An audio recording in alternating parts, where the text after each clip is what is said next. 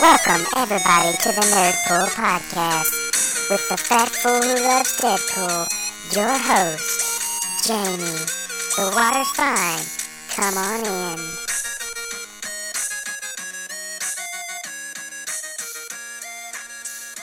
What's up, everybody, and welcome to another episode of the Nerdpool Podcast. As always, I am your host, the fat fool that loves Deadpool. Yes, it's me, it's a J-M-I-E, your 42nd favorite podcast host, and as always, your Sherpa down the road of nerdiness.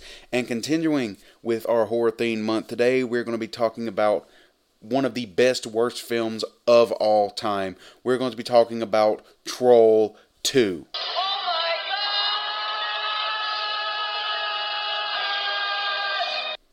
Yes, now you might be wondering, why am I talking about Troll 2 when there is Troll 1 and there's two Troll 3s?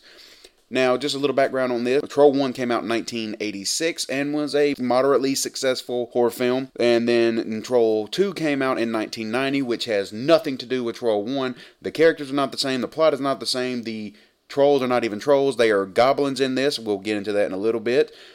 And they just piggybacked off of it because the studio doing it didn't think that the original title of Goblins was going to stand on its own, so they tried to piggyback off of Troll, so this has nothing to do with it. And then there are two Troll 3s, which have nothing to do with either of the first two films. In fact, there is not even trolls in them. There is one goblin in one of the Troll 3 movies, but of the same makeup that is in this one, but they are not related and or conjoining or continuity based in any way, shape, and or form.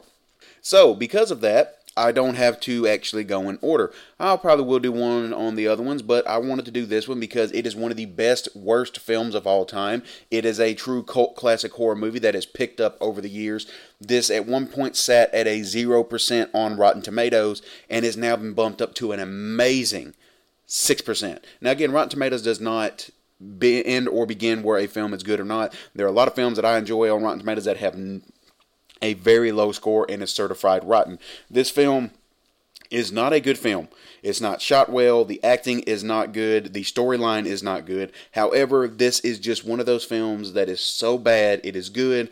I love B horror movies. This is probably downgraded to a D horror movie, but I'm still going to talk about it. The film is written by Claudio Fragasso and his wife Rosella Drudy. I butchered both of these names. I apologize, or actually I really don't care. They are both of Italian descent, and the interesting thing about the filming of this is the fact that they wrote this film. The wife wrote this film when a bunch of her friends, family, and everything went to being vegetarians all at one time, and she got the idea for this film.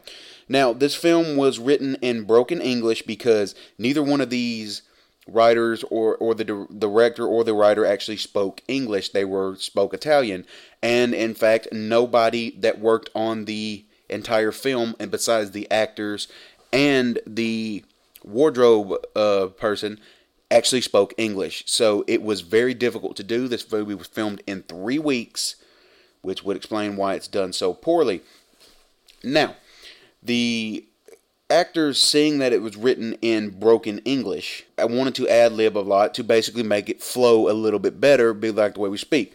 But no, the director Claudio just said that he wanted it spoken verbatim. He refused to let them ad-lib anything, and that's why this film's monologue and the voices and the way people talk are just terrible. Nobody speaks like this. Getting into it, the film stars a lot of actors that you've never heard of, so I'm not actually going to name any of them. It's about a family that takes a summer vacation, and you're thinking, where are they going? Are they going to Disneyland? Are they going to Hawaii, Florida, New York? Are they going to Canada, Africa? All these places that people tend to go for vacations and to just try new things. No, they're going to the little town of Nilbog. Nilbog. Nilbog. What is that, people? Goblin backwards. You're right. Thank you. 5 points to you in the back. Now, I guess because the movie was originally going to be called Goblins, that's why they went that. Or maybe even after they changed it, it just didn't sound right to say, we're going to the town of Lort. Living for the Lord. So they go to the town of Nilbog, and the dead grandfather of the youngest son is telling him don't go there, that it is, infested by goblins and it's a bad place. You have goblins that are dressed as people, have you eat food there, you turn into this green plant-based goo, and then the goblins eat you. Now, this has one of the most viewed scenes in cinematic history online, the oh my god moment, as the titular character wants to say, they're eating her, and now they're going to eat me. Oh my god. This film, while that part has been viewed millions of times, this film is relatively unknown besides, just B cult classic horror movie fans. The movie is shot terribly. Again, nobody spoke English on it. The wardrobe designer was the only one who spoke English, so she was having to relay what the director said to the cast. The cast, mind you, all showed up hoping to be cast as extras in the film and got cast in the lead role. One of the actors shows up, does one line from the film, and that is that you can't piss on hospitality. He did it in front of a bunch of Italian producers. They didn't understand a word he said, but they hired him on the spot for his role because why? They said they liked the way his energy. This film was god-awful in the way it was produced. This film was god-awful the way it was written. But yet it has a slight charm to it. The enemies, the trolls, the goblins, the whatever you want to say to them, they look so cheesy in their little burlap sack looking outfits and the little latex makeup mask that look nothing like trolls. I mean, again, it wasn't supposed to be trolls too. It's supposed to be goblins. And even as goblins, you're looking at this and this isn't scary. None of it is scary. This is a laugh riot of a film because of how bad it is. And that's the charm, the love, and the overall wealth of just admiration that we give this film because it is so bad. Now, I suggest if you're a fan of B classic horror films, as I am, I suggest you see this if you haven't already, simply because it's fun to add to your collection, just to be able to see this, to be able to laugh through it, just to be able to see what some people's thought process of making a film was that they thought was going to be successful. This was a 3-week production. The actors all said themselves it was a terrible experience, that they questioned whether it was going to make any sense. They were given scenes and lines the day of to do with no context of what it was going to lead to. They didn't get to read the full script in any way, shape, or form. The director and his wife who did this were effectively keeping everybody who should be in the loop out of the loop as to what it was, because this was their production and they didn't want anybody changing anything, even if it was going to make the film any better. So much so that in a 2009 reunion panel at a Comic-Con, the director stormed the stage and was escorted out by security, calling all of the actors liars and betrayers, and saying that they're lying about the film and what it was, and that they ruined it and it was not his fault. He still is upset that the film got the bad press that it did and that it didn't do well, but the fact that he did not want this film changed in any way from his original script didn't help the film any. Now, I understand that if you write a film, if you're going to produce a film, you want your film to do it its own way. You want it followed the way that it is followed. However, Claudio, if you were going to do this in an Italian film, because the people would have spoke Italian, you got a bunch of no-names who have never done anything after this actors to portray a film that just wasn't going to work, was never going to work, and you didn't want them changing anything. And yet you say it's blaming them. Now, the film itself, like I said, is about the family that goes on vacation to Nilbog. Before they leave, the grandfather tells Joshua in a dream, the dead grandfather tells him that the whole town is infested with vegetarian goblins who wants to transform him and his family into plants so they could eat them. And Seth tells Joshua that the goblins can turn people into plants by feeding them poison food or drinks. Next up, you have the next day when they're about to leave, Holly, as boyfriend, Elliot shows up and she accuses him of being gay because he always wants to hang out with his friends. He says no, he's going to prove that he loves her by going on this vacation with him. He doesn't show up the next day. As they're riding to the town, they encounter him in a RV with his friends, and Seth appears as a hitchhiker, the grandfather, outside of Nilbog, and he warns Joshua that the kingdom of goblins and that his family eats anything. They will be turned into plants. They don't believe him, of course, and they keep on to Nilbog, and the whole time he continues.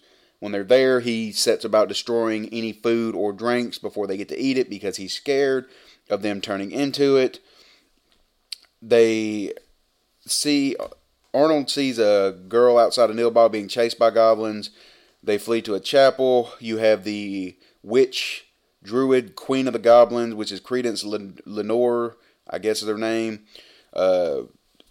She uses the stone that gives the goblins power. Credence tricks them into drinking a magic potion that dissolves the girl into vegetable matter and turns Arnold into a plant. Joshua sneaks away from the house, eavesdrops on goblin church ceremony, and he sees what they're doing. He's still trying to get his family to believe him. The family at the house discover that they have prepared a surprise party to apologize for the events at the church. Joshua continues telling them and trying to contact his grandfather and telling them to not eat anything. Credence appears in goblin form. Seth, his grandfather's ghost, appears and chops her hand off. Credence goes back to the chapel where she transforms herself to a beautiful woman in revealing clothes. She then travels to Elliot's RV where she seduces Brent and drowns him in popcorn. Yes, this is just so crazy. It goes on about this whole thing to where the entire cast, it's basically about the kid trying to warn them that goblins are there, and the whole time the family not believing him and them picking off the family one by one while the dead grandfather is trying to basically save it. It's a very simple plot, a very easy to understand plot. Again, the director and his wife who wrote the film aren't exactly scholars in the way of screenwriting. It's still a fun, crazy, over-the-top movie that, again, it's never going to be, an Oscar. It's not Schindler's List or anything like that. It's not one of these great films, but it's one of the greatest, worst films of all time, like I've said before. Practical effects of the plant matter, which just looks like ooze and slime from the Nickelodeon days, to the latex mask of the goblins, to the fact that the family changes outfits that are supposed and yet are still supposed to be wearing the same outfits in the same scene. They didn't take any kind of credence to continuity in making sure everybody looked the same in the films they were shot. It was a miserable shoot for the cast, again, with not being able to understand what the hell was going on, not being given the script to read or know what the context of what they were doing is. On a scale of 1 to 10, as a B horror film, this is a 10.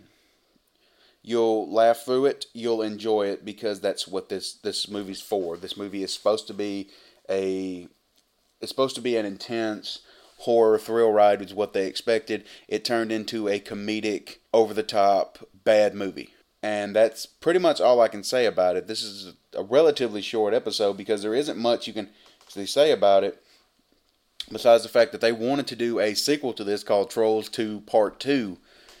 But the movie got such a bad reception that it was completely scrapped by the production company. And again, this film has nothing to do with what the original Trolls was. It tried to piggyback on the minor success of that film by renaming it Trolls when it was originally supposed to be Goblins. Now, if it had been called Goblins, would we be talking about it today? Probably, because of how bad it is. None of the actors, as far as I know, have went on to do anything else.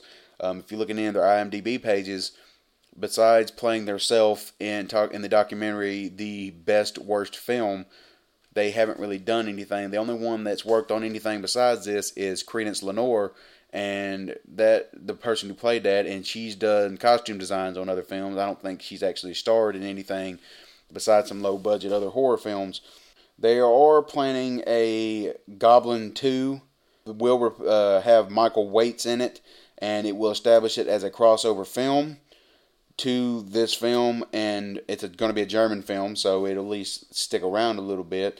There's a documentary, like I said, called The Worst Best Film, and it is actually a very well shot documentary talking about this and the just cult status that this film has taken on in the subsequent years. The original artwork, just to add to the insanity of this film, the original VHS artwork that came out for this depicted a little boy running down a hallway carrying a troll doll while being chased by a werewolf with an axe. Now, when you see this, you would think, wow, that's kind of a cool looking thing. I'd like to know what that is. The problem with it is that neither the boy, a troll, or a werewolf is used in this film. So I don't know what marketing went into this to where they're just going to say, we're not going to have anything to do with the film put out there, but we're going to put it out. I don't know where that came from. I don't know why it was. Subsequently, they did change the artwork over the years to see the 3 trolls standing up front with Troll 2, and you see Credence in the back in the clouds as just a face. So it changed it up, but that just adds to the lore of this over-the-top, crazy-ass film that we've come to know and love as one of the best, worst films of all time. I keep saying that because that's exactly what this is. So, if you like B-horror movies, if you like cult classics, go out, watch this film. You'll see again that the plot is a very simple plot to follow. You're going to laugh your ass off the entire time at just how crazy and over the top and dumb this film is, but I guarantee you'll love it. Because Troll 2 is a cult masterpiece, and it's such a bad way. And I mean that in a good way. Which is confusing, but if you watch this film, you'll get why that works so well. Thank you all for listening. Thank you for supporting the podcast. Follow me on Twitter at NerdpoolPod. Follow me on Instagram at NerdpoolPodcast. Follow me on Twitch at NerdpoolGaming. Thank you all. We're going to be continuing Horror Month. You guys are amazing, so go like, share, subscribe, leave me a review, leave me a rating, and let me know what you think. So until next time, that's Nerdpool for this week. See ya!